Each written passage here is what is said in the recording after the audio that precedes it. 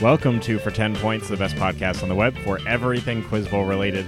Whether you're a player, a coach, or just trying to improve, we can help you get better. I'm your host, Andrew Turiago, and with me, as always, is my co-coach, Ken Romeo. How you doing today, Ken? I'm great, man. We got a couple days till Christmas break. I do have to ask, though, how was the Thanksgiving salmon in the middle of nowhere, Vermont? It was pretty good. And my parents had to de-ice some stuff and move some furniture inside, and that was really why they needed to go up to Vermont. So, Gotcha. yeah. Gotcha. So is Christmas up there too, or are you No, I'm going to be down in Vero Beach, Florida. So. Oh, Christmas on the beach. Hopefully the weather holds. My mom is already out there, so Nice. Yeah. Nice. Mai Tai, Mojito, Cuba Libre. I don't know what any of those are. Coke. I like ginger ale. Okay, I guess. yeah, nice. Okay, nice ginger ale by the beach. Yeah, okay, that sounds All right. good. Okay, that's good. Well, it is Christmas. It's coming upon us, and I have something for you, man. Oh yeah. So we've not rehearsed this in advance. Any surprise that I have is really and truly There you surprising. go, man. Wow, it's a Subway card. Thank you, Ken. So, I Mr. appreciate that. Turiago and I, we do our show prep during our mutual lunch period, which is 6th period here at Middlesex, and Andrew is usually late to That's show true. prep because he has to go to Subway to get That's true. his $5 footlong. They Do really still should have those. They at really Subway? should be just making me the sandwich in advance every day. Really though. It's do they know you when you walk in? Of course they do. Yeah. Okay. Do they just say like the usual, Yeah. Mr. T? Yeah. Oh, that's nice. Yeah. Nice. It would be especially nice if I lost. So I don't Yeah. know. I don't know what your sandwich of choice is. Mine, I love the steak and cheese with some jalapenos and sautéed peppers and red onion, a little bit of mayonnaise. Like that is my go-to Subway sandwich. What's yours? It's not bad. I used to get the honey oat bread, which is now discontinued for being too good. Like all things are. Now I get Italian, turkey, American cheese, lettuce, tomato, spinach, honey mustard. Nice. No Yeah. cucumbers? No, it's funny, just water.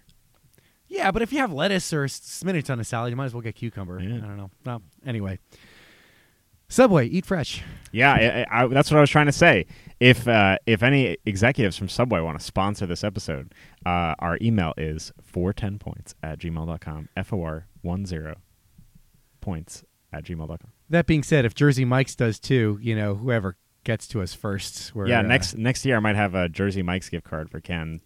If they sponsor us. Yeah. Well, so the Christmas season is upon us, and Christmas break, and that's usually a lull in Quiz Bowl action too. I know that there are some tournaments that are going to pick up right after the break, that first weekend afterwards. In the next decade. In the next decade. The next decade of Quiz Bowl. But there were some recently, so why don't we take a look at the scoreboard? It's time to take a look around the country and dive into the tournament results that have been posted. So we'll pick it up in your Thanksgiving neck of the woods up in Vermont. The Burlington Winter Middle School Invitational was Saturday, December 14th. It used MS-32, and it was hosted by Burlington High School in Vermont. Richmond A and B, they're actually from New Hampshire. Our friends from Richmond, they take first and second place. I'll tell you as a coach, there's nothing better when the finals come and it's your A team and your B team. And It's a good feeling. the kids are all excited and they're nervous, especially because the B team actually beat the A team in the previous round. Impressive. But you as a coach, you just sit back and relax and just feel nothing but a sense of pride. So Richmond A and B take first and second place. They qualify both teams for MSNCT. Coach, we'll see you there. Richmond A goes 8-1. Their only loss, as I mentioned before, coming to Richmond B. Peter Stover of Richmond A is the tournament's top scorer, and they're coached by Alex Lovejoy. Next, we're going to take a look at the River Springs Middle School December Open, which was on Saturday, December 7th. They used IS 185A, and that's River Springs Middle School in Crawfordville, Florida. Midtown Classical was the winner, 10-0, and they defeated Fairview A 295-205 in the finals. They were led by their 7th grade captain, Carolyn Cox, who averaged close to 70 points per game, Ken. And Midtown Classical is coached by Kevin Cox. Now, 70 points a game is pretty good for an ISA set. It's very good for an ISA set. All right, and the last one we'll go in depth was Saturday, December 7th, the Bergen Winter Classic in River Edge, New Jersey. It was MS-32. It was co-hosted by Riverdale Middle School and Teaneck Charter, both of them in Bergen County, New Jersey. This one sounds familiar. Yes, I believe you were there too, Mr. T. We were there. Middlesex A goes 9-0, their second win of the season. They defeat Hunter B in the finals. And it was actually on the last question. And It was on the very last question, and our captain Grace ended up buzzing in far before I would have known. well, I mean, she's great and one of our few 8th graders this year, but certainly one of our better players, and been with us for a couple of years. So congratulations to Grace and the rest of the Middlesex A team. I'll tell you, the guy who really stood out to me, though, was Olin Bose from Briarcliff. He was the tournament's leading scorer. Number 2 overall in the scorer was our 6th grader, Neve. He was our second leading scorer. That is Neve Segal, who continues to impress. Keep it up, Neve. Other results, Gagey A wins the Holt Middle School Invitational.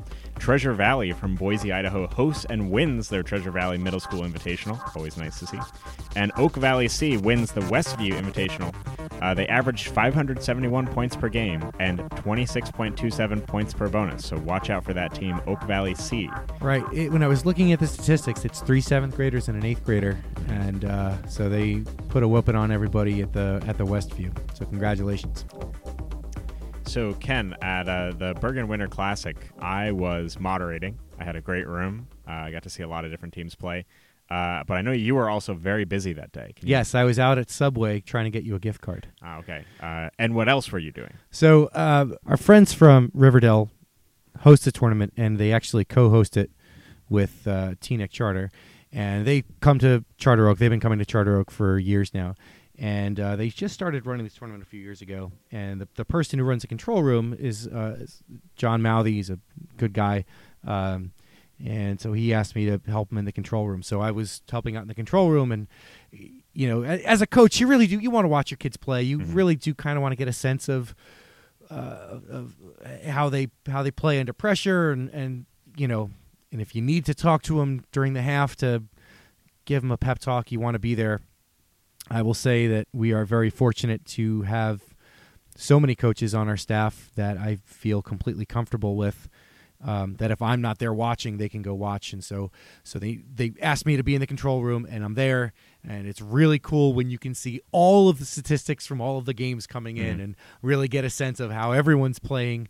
And they use a cool system there with Microsoft Excel. We'll talk about that in a little bit. Where we can kind of see how things are going in real time. Ken and I, we actually got to see a fantastic game in real time, but it was like through a spreadsheet only. Yes. So this was, if not last year, then the year before. We were watching what I believe was a semifinal with our A team in there, and it was getting towards the end of the game, and I think we were at a point where we needed one more toss-up to win.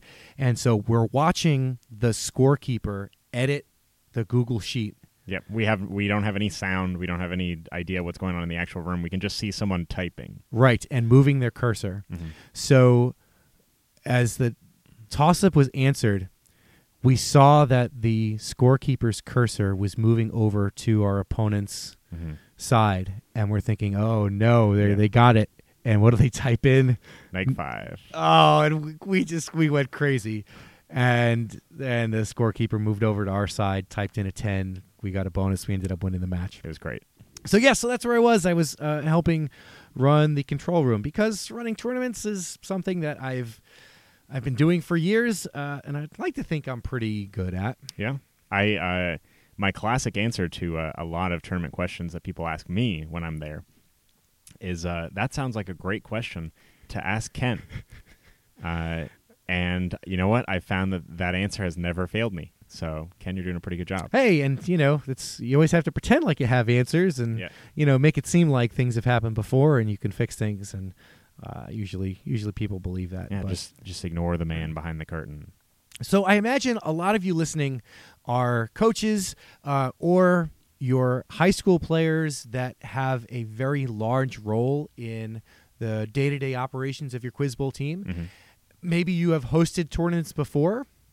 Maybe you're thinking about hosting a tournament, and that's what we're here to talk to you guys about today. What makes a successful tournament, and how to run that. So Mr. T, tell me about it. Yeah. So the first reason you'd want to run a tournament is obviously the money involved. With every tournament comes a tremendous fortune in your coffers, and you really get to it just obviously balances out your whole budget for the year to just run one tournament, right, Ken? No, but it is certainly a moneymaker. I will say when I first started hosting our Charter Oak tournaments, the idea of using it as a moneymaker was completely foreign to me. All I wanted to do was basically roll out the red carpet for anybody coming and just have them marvel at how great Middlesex is, and at the school itself, the building itself, and just have a great time. And we cost the school a lot of money that year. That's because true. we just gave away pizzas and bought trophies and plaques and all of this stuff. And I realized this is probably not the right way to do this. So At the end of it all, you do want to be sitting on some funds that you can use for your own team. Absolutely. So I would say that is reason number one. Reason number one why you want to host a Quiz Bowl No particular tournament. order. No particular order. fair in enough. order of importance. Fair enough. But it is our first reason why you might want to run a Quiz Bowl tournament, which is to raise funds for your Quiz Bowl team. Right. And if you're a high school team, consider hosting a middle school tournament for local teams. And if there isn't a big circuit in your area, consider reaching out to the middle schools, especially the ones that feed into your high school, and try to drum up some support there too, because a tournament with 30 plus teams can really bring in a lot of money for you. So, Ken, let's say we have someone out there, a listener, might be you, listener, that's listening right now, Hey, listener. who decides to run a tournament. They have decided in their heart of hearts that is a great idea. So what would be your first step, Ken? Well, good. I'm glad you decided to do that, because it's really what got our program off the ground. We were looking for middle school competitions. There was nothing around here. I remember when I was in middle school in Yonkers, New York, there within the city middle schools, there was a little competition there, and didn't look like that structure was in place anymore either. So I had one of those Field of Dream moments. If you build it, they will come. So we did. We built it, and we reached out to countless teams. We heard back from a few of them, and we had our first Charter Oak with 8 teams. And it's grown into the largest tournament that we've ever hosted, which is 40 teams. So I would say to you, once you've decided, yes, this is what I'm doing, the first thing you should do is pick a date. And that sounds a lot easier than it actually is, because you need to avoid as many conflicts as possible. You have a personal life, and make sure that you build it around that. Like we always have our tournaments during football season, and I try to avoid a Sunday because I want to watch the Jets for some ungodly reason. Our first Quiz Bowl tournaments, our first Charter Oaks, would always be the Sunday before the Super Bowl, because I knew that there was no football that day. Mm-hmm. But there are a lot of other people that are necessary for the tournament to be run, not the least of which are the players, your players and the players from other teams that you're expecting to come to. And a lot of times we would pick a date, send it out to teams, and get back, they're SATs that day. Mm-hmm. And maybe if you're a high school team, all of your players are taking the SATs. Or if you're running a middle school program and you count on your alumni to come back and read questions like we do, if they're taking the SATs, that's way more important to them than your tournament, and you can't blame them for and that. not something they can get out of. Right, exactly. We've posed a date, and a lot of the schools that come to our tournaments are from New Jersey, and the first date we proposed this year was the date of a private school exam that a lot of them take to get into some of the more prestigious private schools in New Jersey. So we moved the date for them. We were all set. All of our coaches were ready to go, but we needed to move the date for them too. And so, Ken, Friday, Saturday, Sunday? I don't know how successful a Friday tournament would be if you have teams that are traveling, and I can't speak for all parts of the country, but I know here traffic is horrible, and if we're expecting teams to come from New Jersey and cross a bridge, whether it's the Tappan Zee, the Mario Cuomo, or the George Washington, I can't expect them to be here with any sort of certainty of a time. So we would avoid Friday. Saturday and Sunday are usually the best days. Again, like pick a date that you know has the least number of conflicts with all of the people that you need to run the tournament. Absolutely, first and foremost, that is the first thing that you need to do. But there are other steps that you need to take that, if this is your first time doing it, might not occur to you. I know in our school, there are forms we have to fill out, a building use form. Mm-hmm. So if you're a student or if you're a teacher doing this for the first time, make sure that you understand what forms you need to go through central office to make sure that the district knows that that the building's being used this date. Any sort of if you need custodial staff, okay, that comes from the building use form also, so the district knows to hire custodians to help, and custodians are incredibly helpful on the days of tournaments. If you're every single time. Oh my gosh, if you're having lunch, they're there to help you clean up. You're rearranging rooms and putting desks all over the place, and our custodial staff at Middlesex is absolutely phenomenal about putting the rooms back. Because at the end of the day, believe me, we're all exhausted, and there's a lot of tabulation that needs to be done, and just cleaning up elsewhere. And I can count on our custodial staff to take care of the rooms. So always make sure that the school's principal and downtown is on board with anything that you're doing, because who knows, chances are they might actually want to come by and check it out too. We were actually very lucky to have our principal come by and watch our tournament this year. Some other steps to take that are absolutely essential. Make sure you order questions. I know NAQT is a very reputable source for questions, and I would recommend them, but there are other options out there too.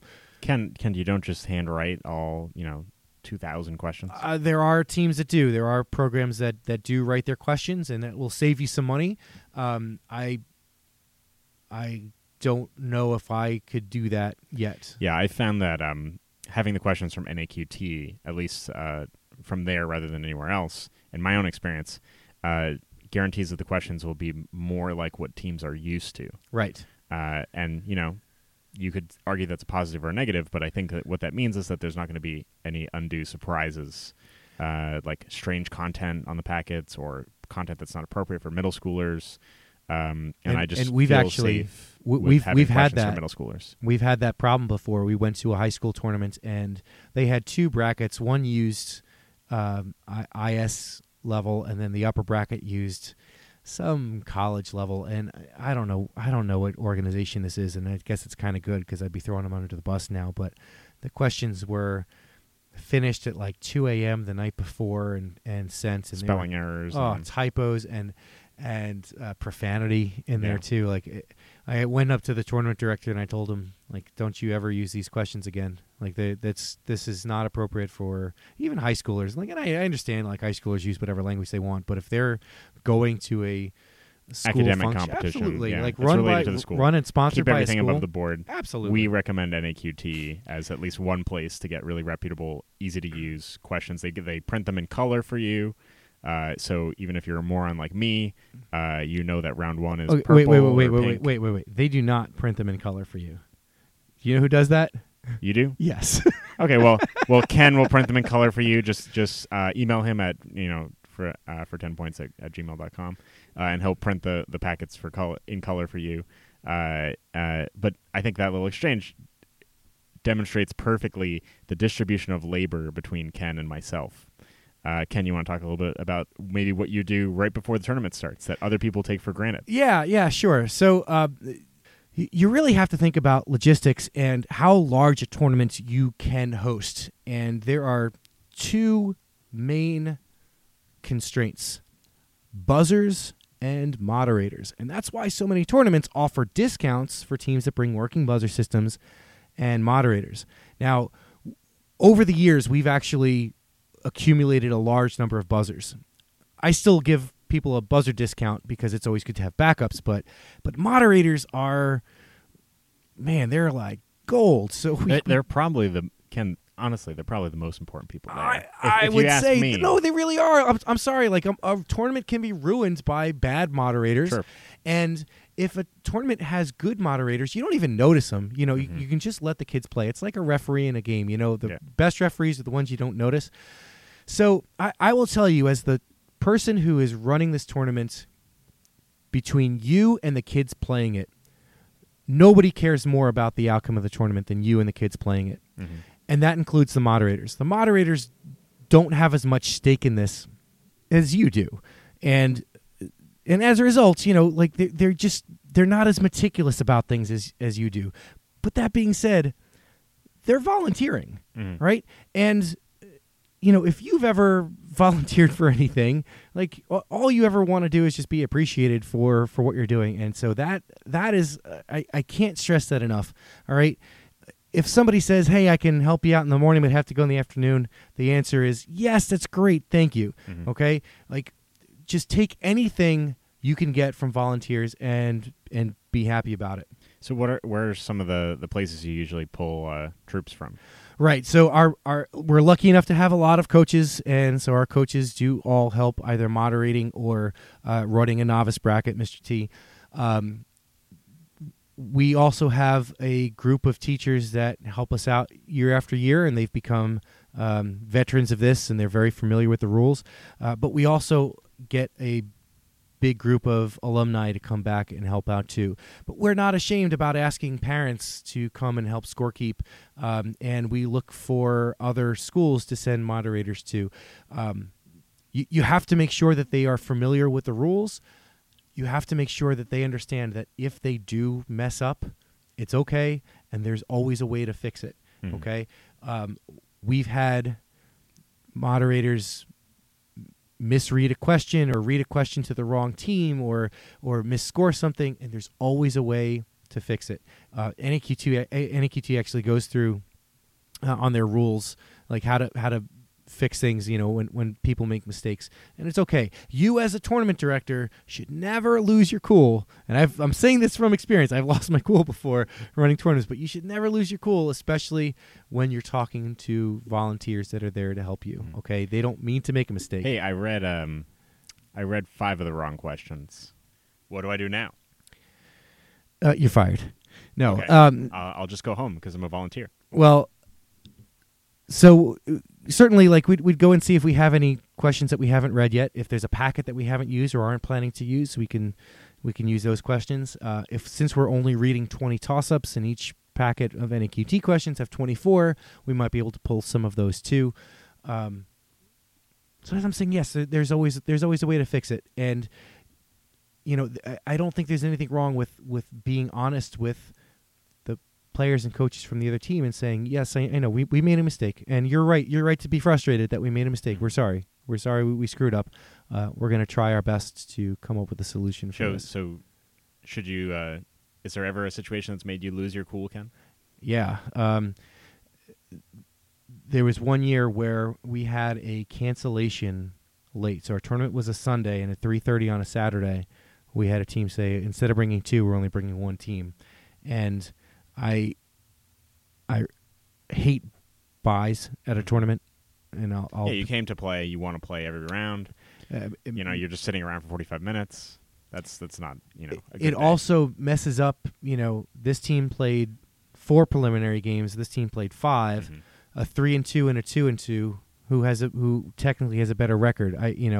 It's not fair to the 2-2 team. Like, well, we didn't have a chance to play a 5th game, so it really does create some chaos.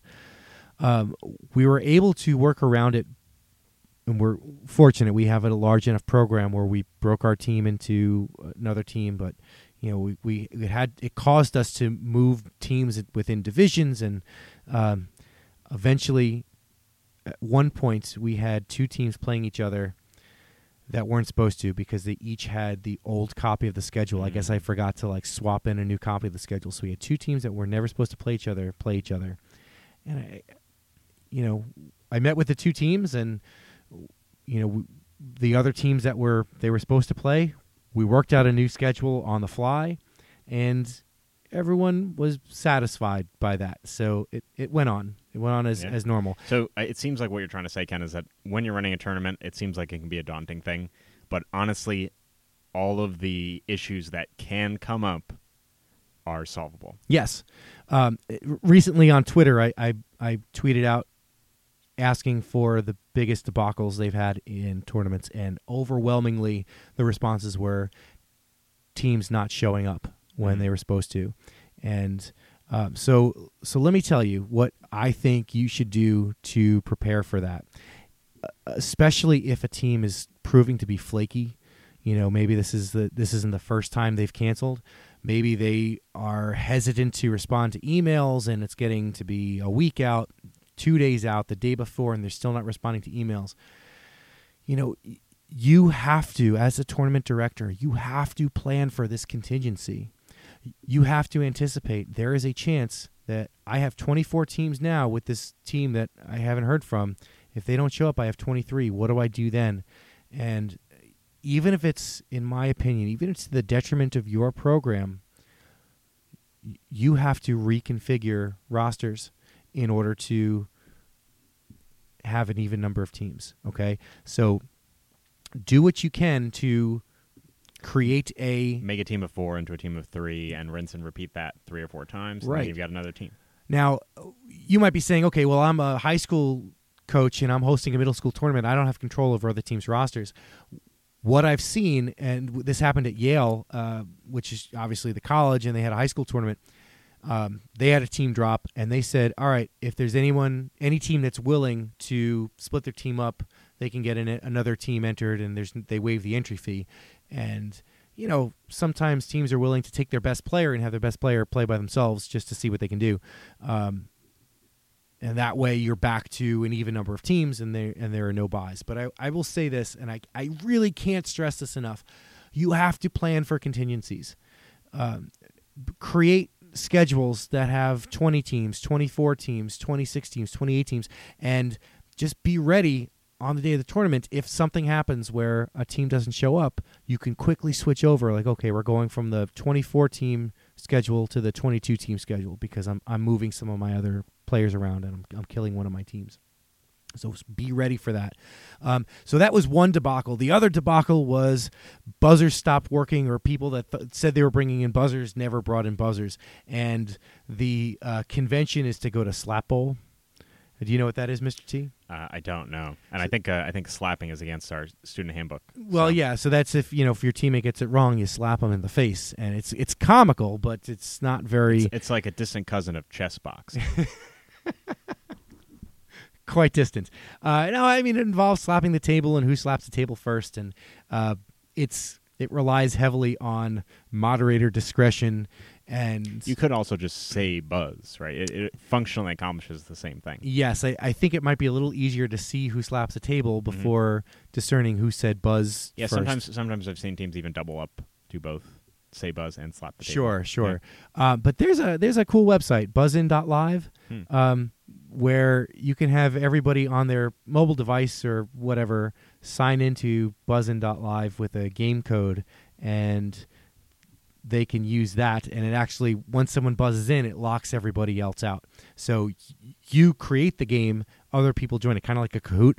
Other people join it, and you're essentially running a lockout system there. It's not as authentic of an experience as using a buzzer system, but I think it's better than Slap Bowl, and it's a good backup plan to have if one or more of your buzzer systems. Good to know. It seems like that's just another kind of example of something that might be considered to be a unfixable, unrepairable error that actually does have a simple solution that an experienced tournament director like yourself might be able to propose something to. So speaking of looking at buzzers, setting up all these schedules in advance, Ken, what do you do the day before the tournament that other people take for granted?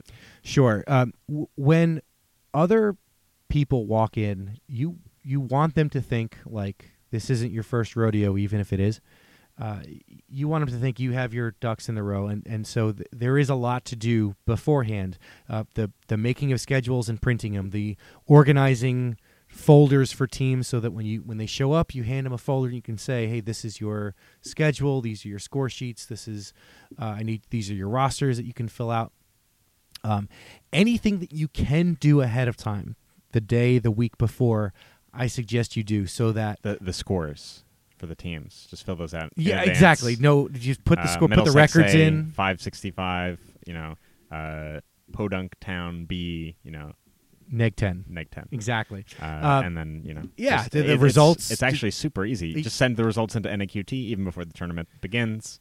And then when people email you saying like that's not the results that I had, you can say, look, well, it's what I got from my scorekeeper. So Yeah. take it up with them. just the scorekeepers and volunteers, you can those people can just go under the bus. No, but so the scoring system that we use is SQBS. It's a free software that you can download. It's compatible with what NAQT uses to upload onto their website.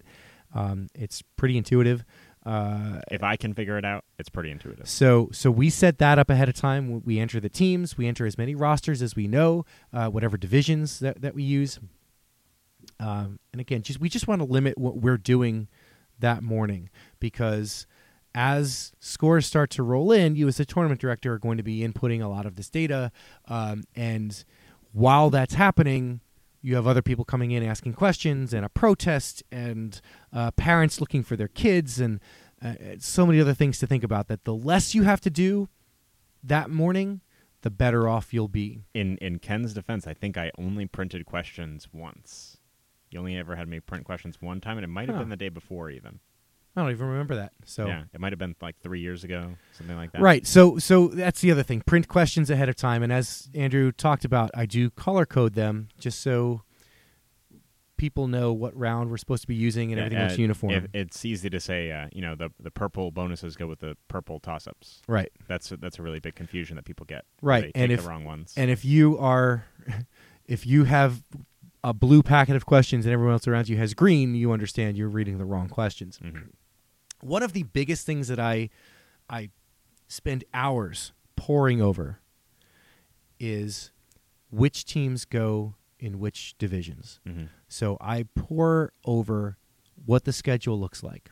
And there are some different philosophies out there as to what preliminary rounds should look like. Put my team, my best team, with the D and C teams from everyone else, so that they get an easy 4-0, and then they're guaranteed to be in the playoffs. So there are some people that believe that the goal is to qualify as many teams for nationals that haven't already qualified. I don't believe that, and I think if you listen to our last episode when we answered the mail from one of our listeners and we talked about qualifying for nationals, the qualification has to be Meaningful. Yeah, Earned. right, exactly. Yeah. So if you qualified because you beat a cupcake schedule and And had a bye. had a bye, like, did you really earn something there? So we host the first tournament of the year in our region, and so I kind of have to go on reputation sometimes as to which teams I think are good. It's not a stretch to say I think Hunter is going to be good, or I think Tenafly is going to be good, or I think we're pretty good. I don't think that's a stretch. But there are some teams on the bubble that some years they're good and some years they're not. And we also have to assume that A teams are better than B teams, and B teams are better than C teams, and so on down the line. So, Ken, have you ever encountered a team that has meaningfully placed their, all their 8th graders on their C team? Yeah. And if they qualified, I'd say, hey, good for you. But just so you know, I didn't think this team was as good as your A team, Mm-hmm. and so your A team had a much easier schedule Mm-hmm. than your B or C team. And honestly, I don't think that's fair to the other teams in the division with, Podunk C, Mm-hmm. because I was expecting,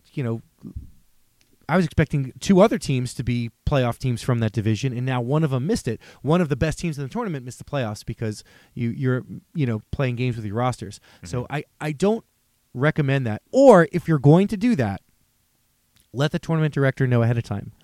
So in years past, we've gone, our A team and our B team are usually very strong, our two best teams. Sometimes our C team is the 8th graders that aren't good enough to play on A and B. Mm-hmm. And then our D team is our top 7th graders or top 6th. This year it was our top 6th graders. And I might let the tournament director know, hey, I think our D team is better than our C team. Like our C team, they're C because they're 8th graders, and I want them to feel like, hey, we're 8th graders, we're C. But I think our D team is better than our C team. So just know that when you're setting up your brackets. But if you're going to, take my advice, when you set up your divisions, know who your best teams are and separate them so that when they play, it's in the playoffs and it matters. All right.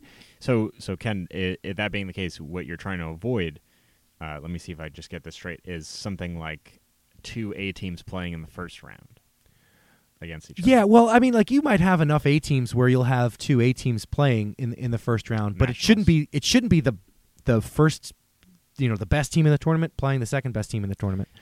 For people who aren't as familiar with seeding like me, I'm not a big college basketball type of person. How does it usually go? Does it go 1 against 16, that kind of thing, 1 against 8?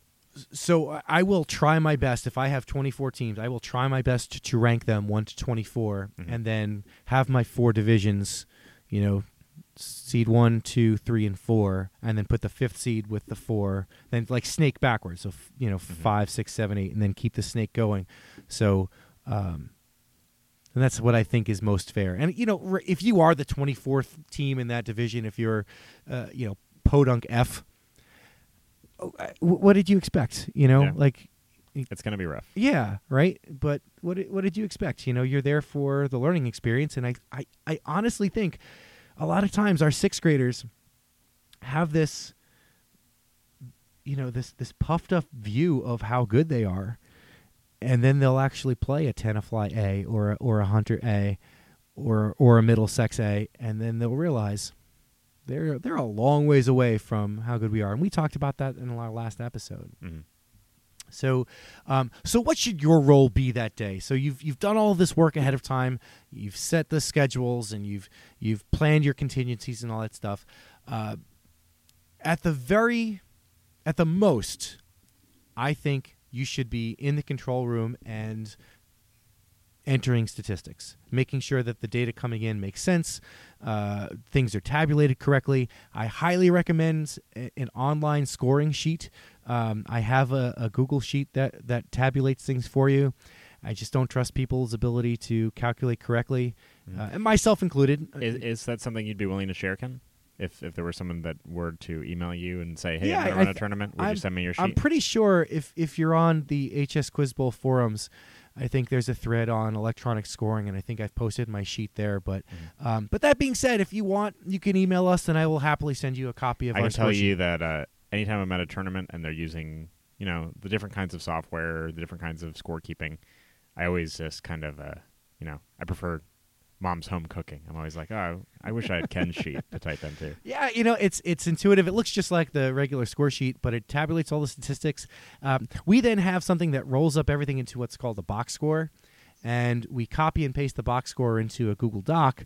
And I, as the tournament director, can then see the Google Doc that has the box scores of each of the divisions, and the box score looks like what you type into SQBS.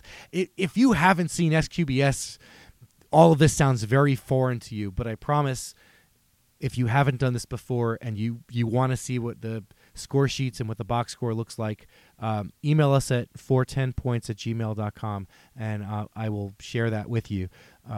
It's really efficient. We went from struggling to keep up with 24 There's a lot teams. of data entry. Yeah, and just score sheets and like, oh, they didn't add this right, and they didn't put this down here, and this doesn't make any sense to us sitting around with nothing to do after a while. I do enjoy copy and paste, Ken. So at the very most, that's what your job should be. I don't think you as a tournament director should be in there reading questions. And while you might want to walk around and see some of your teams play, I don't think your job should be to coach them, call a timeout and talk to them during timeouts and stuff. You should be there to put out fires when necessary and really be an ambassador for your school and for your program. And we're lucky enough that it's not just me, but Mrs. Ivy, Barbara Ivy, is there, and she can go around and see the teams play and kind of be my eyes and ears in the rooms. But we've reached out to our local politicians, our state senators and stuff, and they come in and Barbara's more than happy to greet them and take them around too. So Ken, could I hit you with a few questions? Yeah, that let's say these might come up in the course of running a tournament. Shoot. So you already mentioned teams not showing up. What about a team that shows up that didn't register and wants to play? That would be rough, but keep something in mind. If they're showing up and they didn't register, or maybe they thought they did but they didn't, that's money that's going into your account. So if your entry fee is $75, hey, that's a couple of question packets there.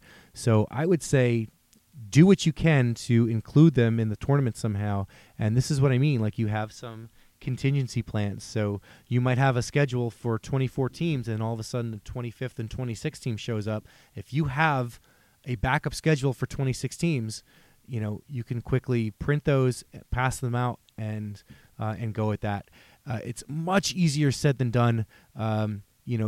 As they come in, you might need to say, well, we don't have buzzers, we don't have a moderator, so there are some limitations there. But if the coach is willing to moderate, if they brought a buzzer, I would say bend over backwards. I would say on you, bend over backwards to get them to play too, because it's money in your pocket, and we're also all here just because we enjoy the game. They enjoy the game too, so just trying to make it a good experience for them. And I will tell you, if you can accommodate them there, you'll forever be in their debt, and you never know how things come back to reward you later. So let's say I'm running a tournament, and there's a team that starts 0-2, not the strongest start, and they just decide, as middle schoolers sometimes do, to just go home. Thankfully, that's never happened. We have had teams leave after lunch, and they weren't in the playoffs; they were in consolation rounds. And then there, it's a little easier. If you have a bye, you can have the teams split up and play an exhibition game against each other. I actually solved that problem myself as a junior tournament director, where there was a team that showed up to their final round, and the other team had to leave. They had a long drive back, and that team, who was in the consolation rounds, wasn't really playing for anything other than the love of the game. At that point, a few parents raised their hand, and they said, hey, we've been watching them play all day. It seems like they're going to crush us. Why don't we give them a chance to? Who won? The kids absolutely crushed those parents. That's fantastic. And it was an excellent game. And I bet the kids got a kick out of that too. Oh yeah, they had a blast. Oh sure.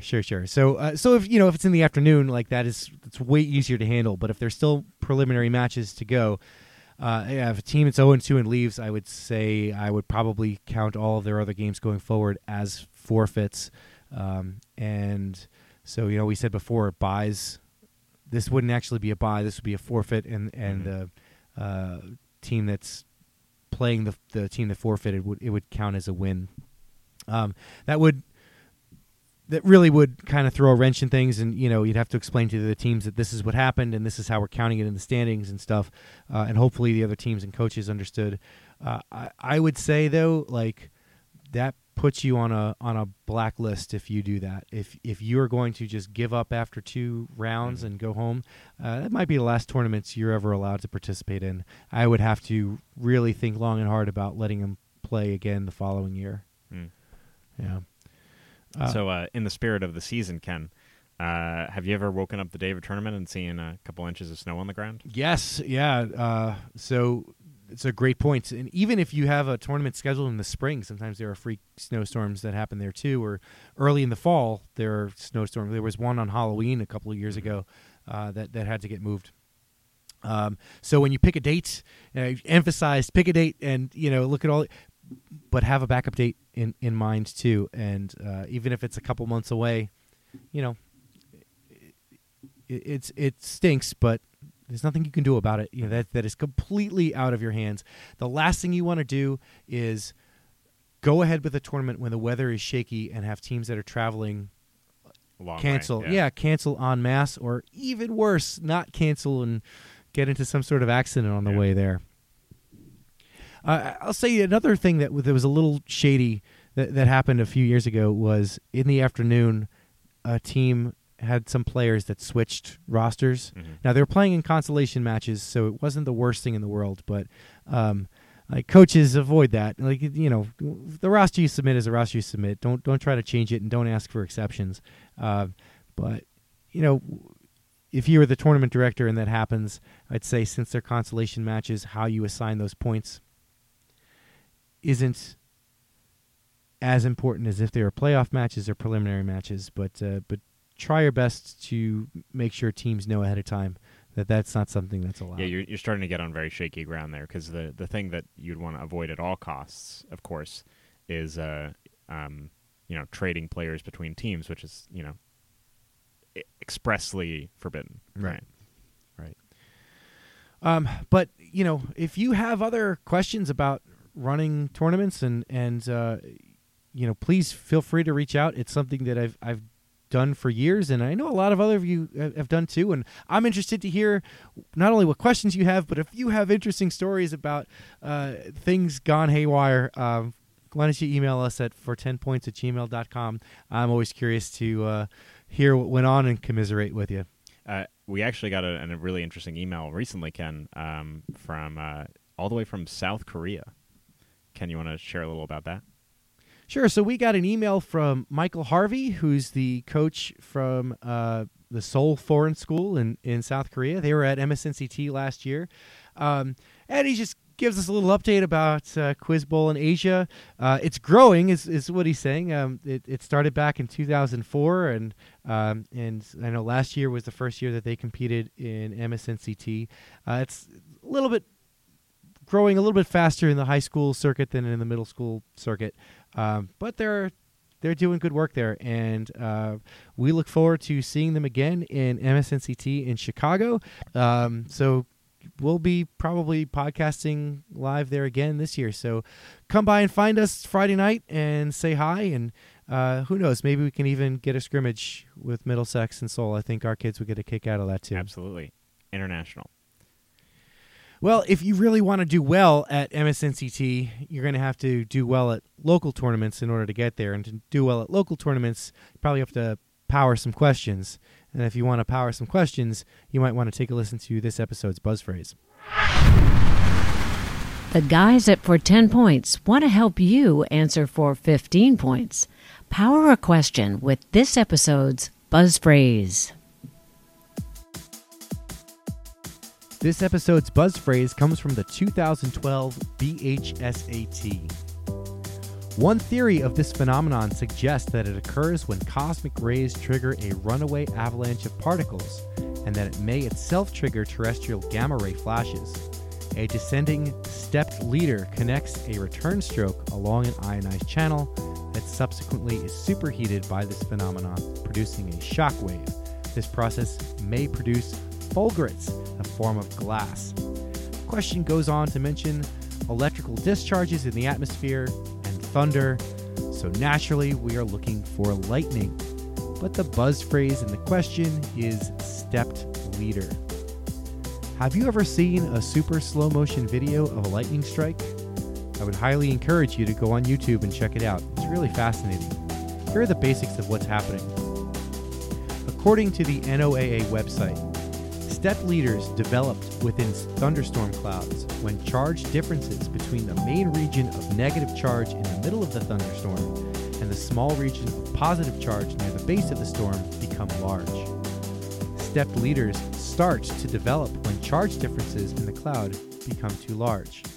When this happens, the insulating capacity of the air breaks down and the negative charge starts moving downwards, i.e., leading a path to the ground.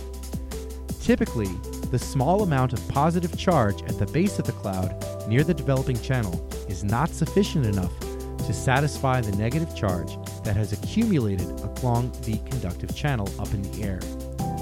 Consequently, the negative charge channel emerges from the bottom of the cloud and continues to lead a path to the ground. It is worth noting that the tip of the step leader does not sense the actual charges on the ground as it emerges from the cloud. Rather, it moves out of the cloud. The step leader only senses charges within the 50 meters of the leader tip. As a result, the leader surges ahead in 50-meter segments, or steps, based solely on the charge in the air immediately surrounding the tip. Each surge of the leader produces a small flash of light, which can be detected by high-speed cameras. As a result, the path of the leader from cloud to ground can be very jagged and indirect.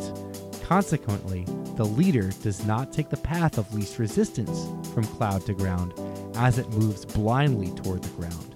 In addition, the step leader generally branches outward as it seeks a connection to the ground. Depending on the electric field surrounding the step leader, individual branches of the leader may become less or more prominent. While the step leader develops toward a speed of 200,000 miles per hour, the leader would move much faster if it didn't pause between each of its steps downward. Once it reaches the ground, a massive amount of energy is released in the form of light and heat, resulting in the visible flash of lightning and the audible clap of thunder. So the next time you hear a toss-up mention the phrase step leader, strike first and say lightning.